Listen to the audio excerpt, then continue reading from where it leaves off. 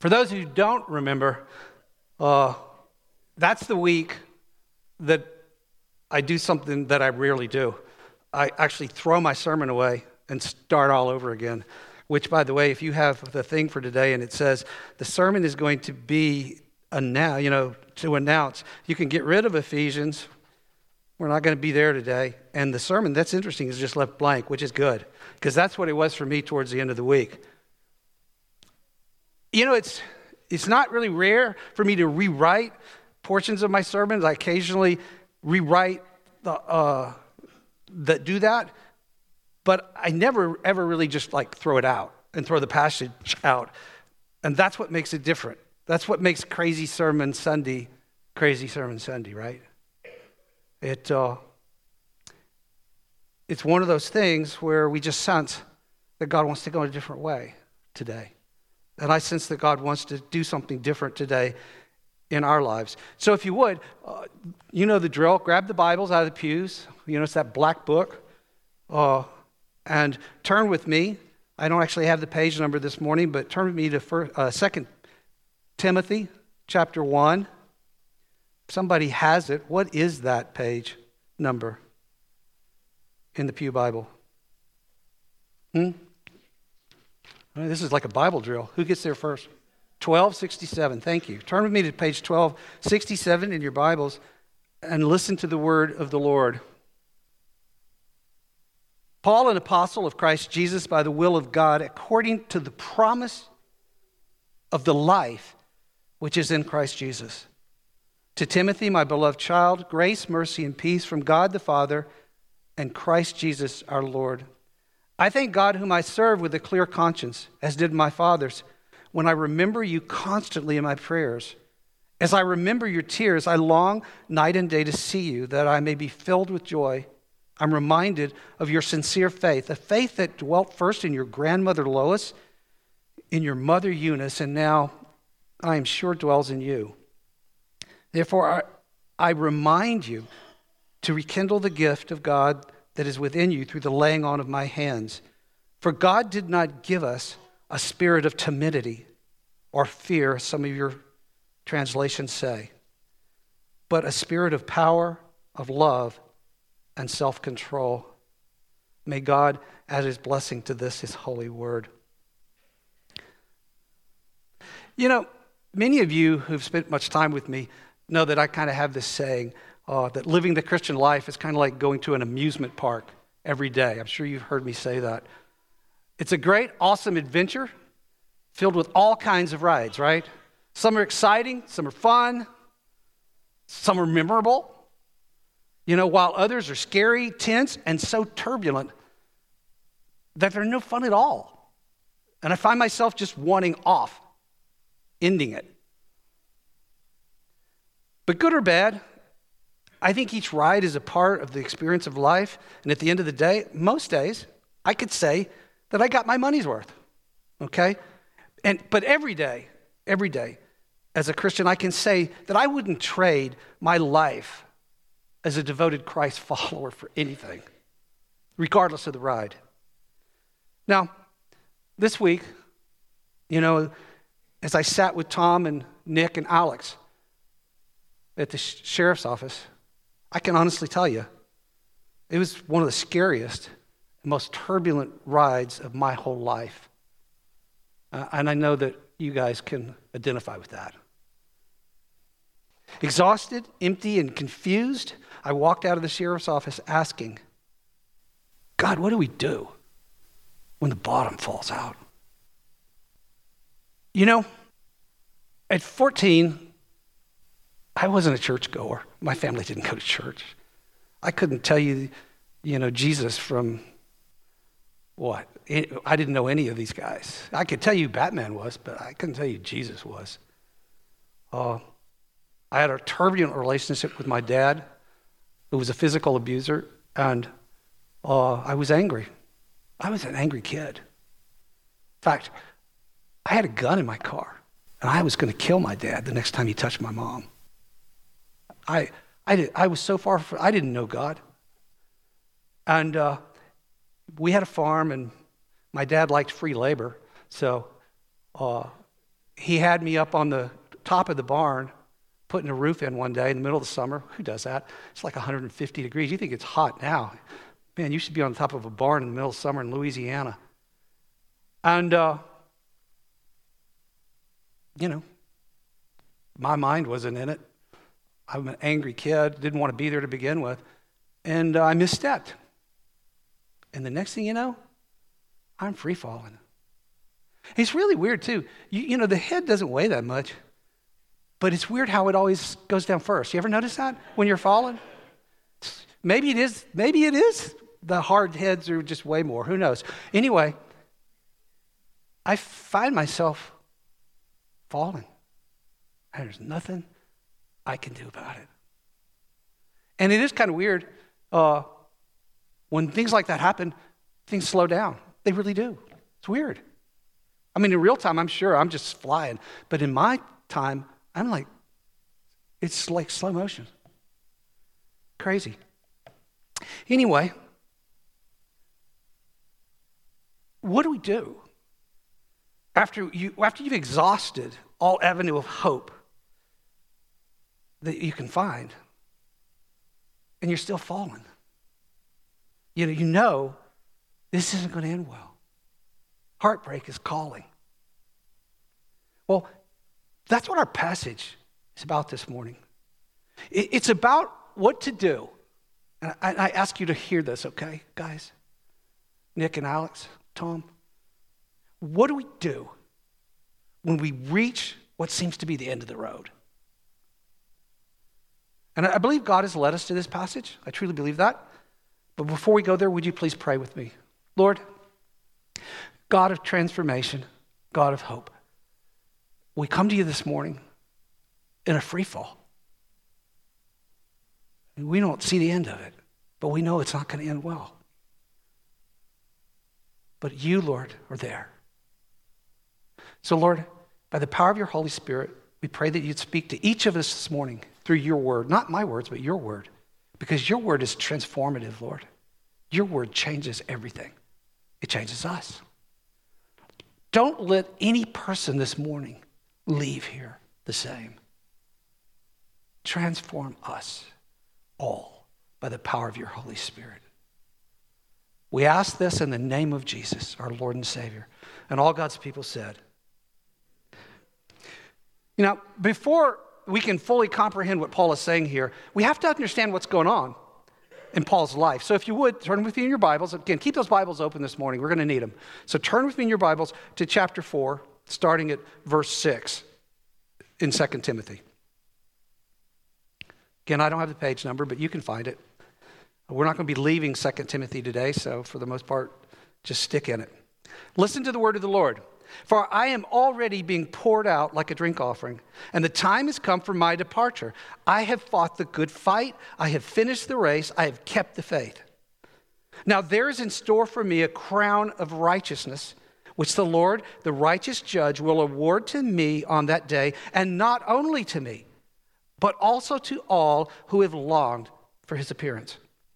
Do your best to come to me quickly, for Demas, because he loved this world, has deserted me and gone to Thessalonica. Crescens has gone to Galatia, and Titus to Dalmatia. Only Luke is with me. Get Mark and bring him with you, because he's helpful to me in my ministry. I sent Tychicus to Ephesus. When you come, bring the cloak that I left with Carpus at Troas, and my scrolls, especially the parchments. Alexander the metal worker did me a great deal of harm. The Lord will repay him for what he has done. You too should be on guard against him, because he strongly opposed our message. At my first offense, no one came to my support, but everyone deserted me. May it not be held against them, but the Lord stood at my side and gave me strength. What we have here are quite possibly some of the last words of Paul, the great apostle. The last words he ever wrote, as he's about to be executed because of his unwillingness to recant before the Emperor Nero his admission to being a Christian. You see, at the time Paul wrote this letter, the fall of about 65 AD, Christians were not faring well in Rome. because about a year earlier, July of 64, a fire broke out in the heart of Rome, and the city burned for 5 straight days. Much of the city was destroyed, many people were killed, and immediately rumors started to spread that Nero had set the fire because he wanted to build a huge palace and he needed space. Now, immediately, Nero, in order to avert the angry mob, looked for a scapegoat, and he falsely charged the Christians with the crime of starting the fire. Immediately, Christianity was declared an illegal religion, and anyone who was connected with it was arrested. And in the midst of this intense persecution, many Christians were killed. Nero had Peter, the Apostle Peter, crucified upside down. Others he had dressed up in wild beast skins. He had them thrown into the midst of wild dogs in the Colosseum in front of the crowds and the citizens of Rome. Others he wrapped up in robes of pitch, lifted them on poles and lit them on fire to light his gardens. Unlike Peter and most other Christians, Paul was a Roman citizen. As such, he was entitled to a trial before the emperor. At the time of this letter, we see that trial is underway. Now, Paul knew he was about to be convicted of being a Christian and going to be sentenced by Nero to beheading. He knew that. He was no stranger to persecution, the prospect of death. He'd spent much of his life since becoming a Christian in prisons. He'd been flogged and beaten nearly to death. He was stoned once and left for dead. He was shipwrecked 3 different times.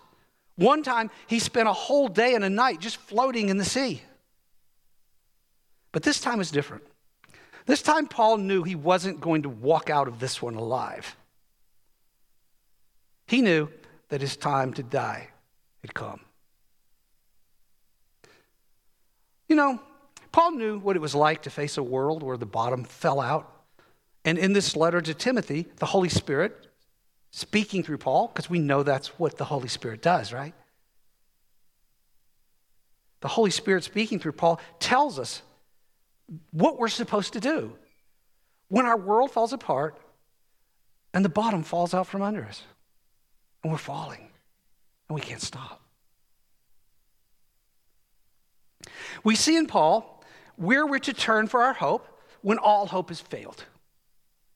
So let's get back to our passage this morning. Let's spend a few moments in it. And in it, you're going to find 3 specific spiritual truths that if we'll just lay hold of them, they are going to carry us through even the deepest darkness, folks, of our lives.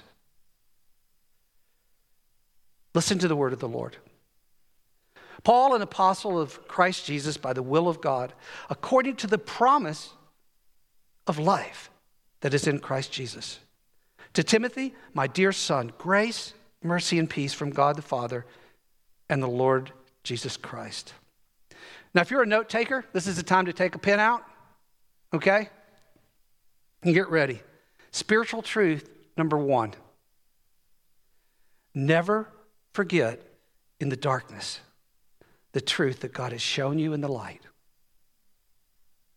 Never forget in the darkness, the truth that God has shown you in the light. In the darkness of Paul's last moments, Nero labeled Paul a common criminal. But Paul knew different, folks. Paul knew that it was God alone who gives us our identity, right? And the identity that God had chosen for Paul and for us, you and me, was for him and us to be faithful and obedient servants of his son, Jesus. That's our identity. That can't be stripped from us, folks, in any darkness. Now, as the sun set on Paul's life, Nero demanded that Paul die, but Paul knew different, right? Look at verse 1 again. What is the promise that Paul clings to? What does it say? The promise of what? Life, not death. Paul knew that because he was a devoted Christ follower, Jesus' promise of life, eternal and abundant, was secure, and no person can take that promise. No darkness can strip it away. So when our world comes unraveled and all looks lost, when the darkness is so black all around us that we can't see a thing, the first thing we're called to do is never forget what God has promised us in the light. Because when the light comes on, folks, it will still be there, unchanged. It's because Paul knew this truth to be solid, that even though I think he had every right to be angry and bitter by the world standards, right, for what Nero was doing to him, Paul could give, because he believed this, he could give to Timothy the three things that only a Christian can give. Look at it. Grace, mercy, and peace. That's what he offered Timothy. All right, let's read on. I thank God whom I serve as my forefathers did with a clear conscience. As night and day I remember constantly you in my prayers, talking to Timothy, recalling your tears. I long to see you so that I may be filled with joy. I've been reminded of your sincere faith, which first lived in your grandmother Lois and in your mother Eunice. And I'm persuaded now lives in you also. For this reason, I remind you to fan into the flame the gift of God, which is in you through the laying on of hands. Spiritual truth number 2. Never allow the evil of this world to keep us from thanking God for the good he showered upon us. Never allow the evil of this world to keep you and me from thanking God, being thankful for the good he has showered on us. That doesn't change. The evil cannot strip it away, and the darkness can't hide it. And along with this comes the truth that when our worlds break our hearts, okay, and throws our lives into confusions, we regain our focus, folks, by being thankful for the many blessings that God has poured into our lives. That's where we go back. I was talking to Nick and Alex this week and Tom, and we talked about that, being lost. Because it's easy to get lost in the darkness, isn't it? But when you get lost, the best thing to do is go back to the point where you weren't lost. Start there. And the best way to do that is to go back to the blessings, the good things that God has done in our lives, and start there. I know from personal experience that when my own heart is broken, that it's easy to forget that God is not the source of my brokenness, folks, but rather he's the source of my blessings. Did you hear that? God is not the source of my brokenness.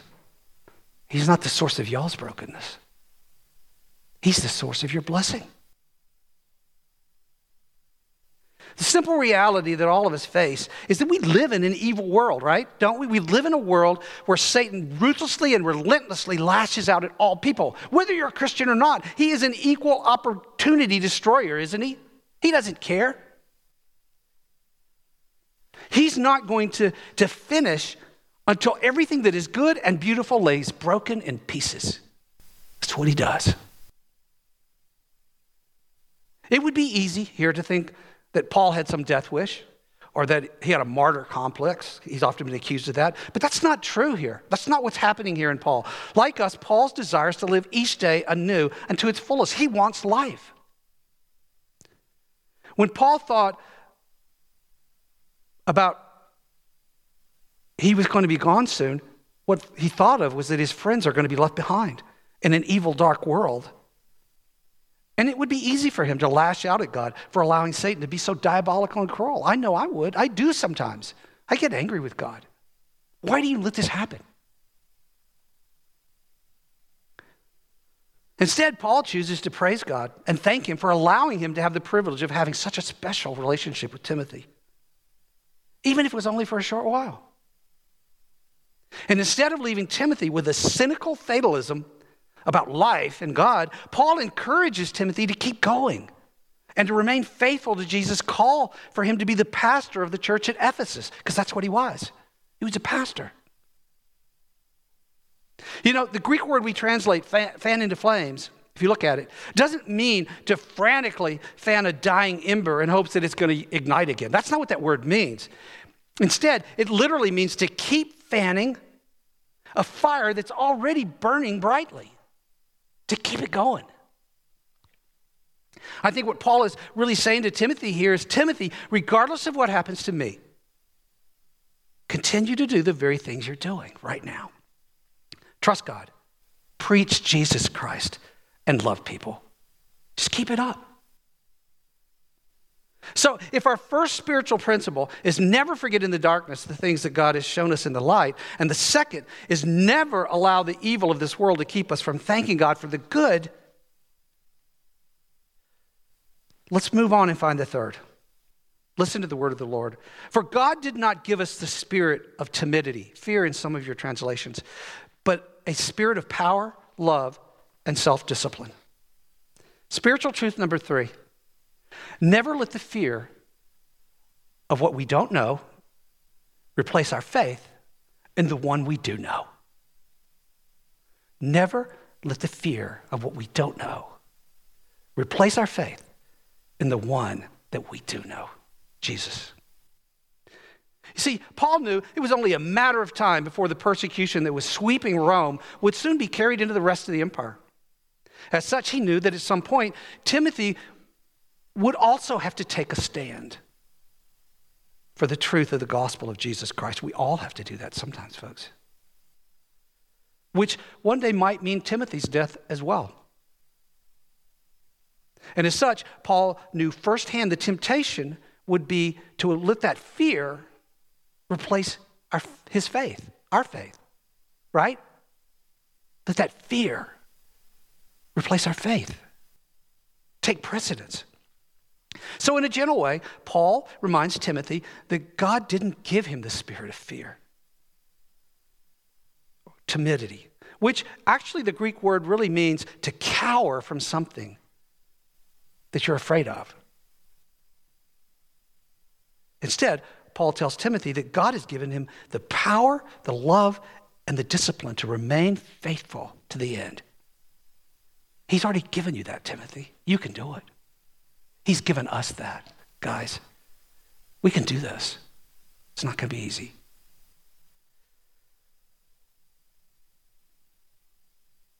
Again, we have to look at who's speaking here. Paul had every opportunity to give in to fear of having his head cut off, okay? And to recant his public profession of being attached to Jesus Christ, because that would have got him out of it.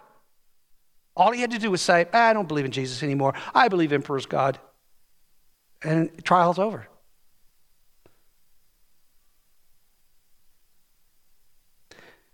To have his head separated from his shoulders was a thing that was both unfamiliar and unsettling to Paul.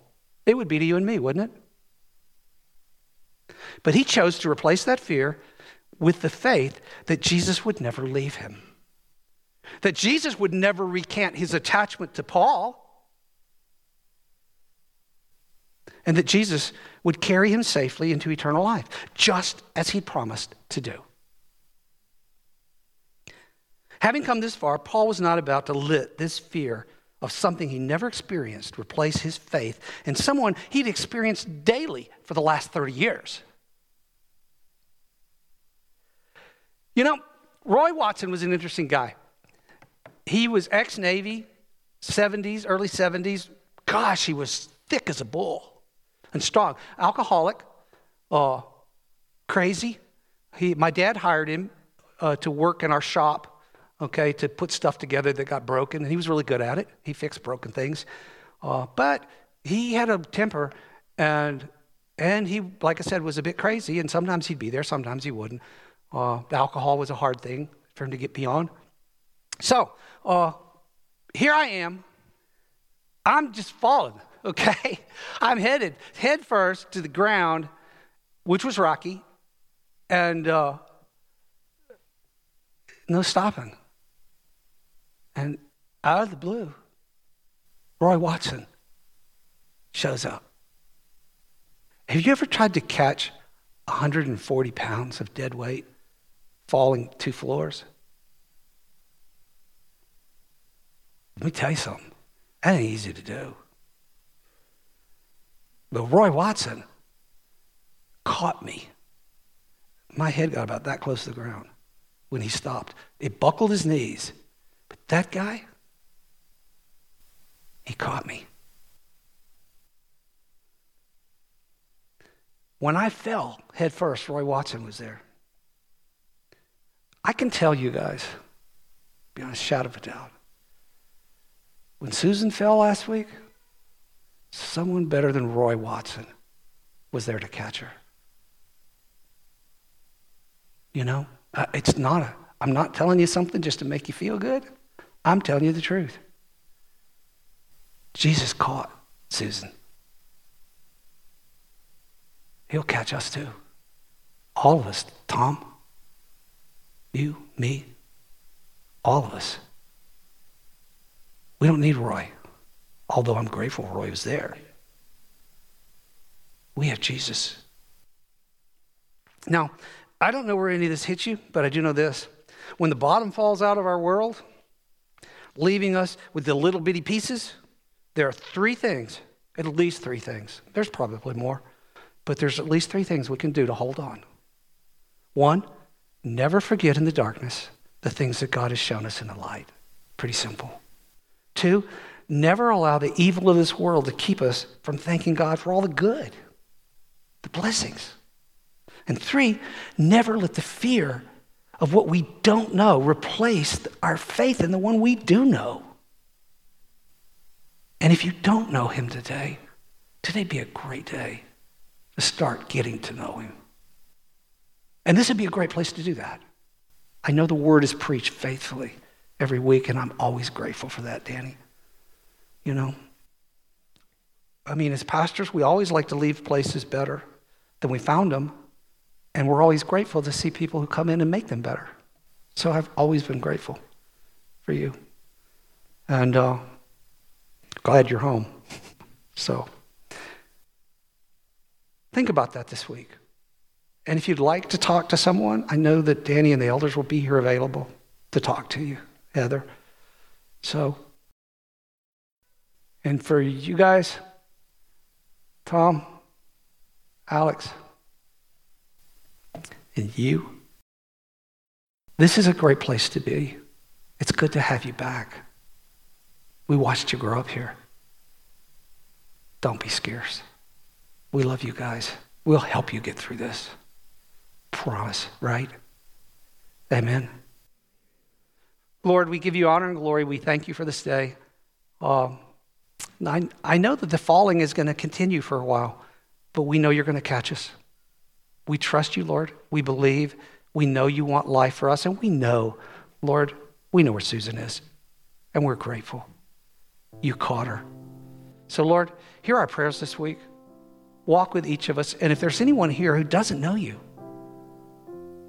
invade their world, Lord, by the power of your Holy Spirit. Surround them with people who love you and love them. Don't let them get far away. Instead, Lord, find them and bring them home. Stop the fall for them as well. We ask this in the name of Jesus, and all God's people said. Our benediction this morning again comes from 3:20. Ephesians 3:20, now unto him who is able to do exceedingly abundant beyond all that we can ask or even imagine. And Lord, today our imaginations are so scattered. But you're able to meet us where we are in our imaginations, and you're able to go beyond our imaginations. Some of us can't even imagine this afternoon or tomorrow, but you can do that. You can go beyond our imagination by the power that is within us, your Holy Spirit. So, Lord, to you, Father, Son, and Holy Spirit, we give you glory forever and ever. Amen. Go in peace.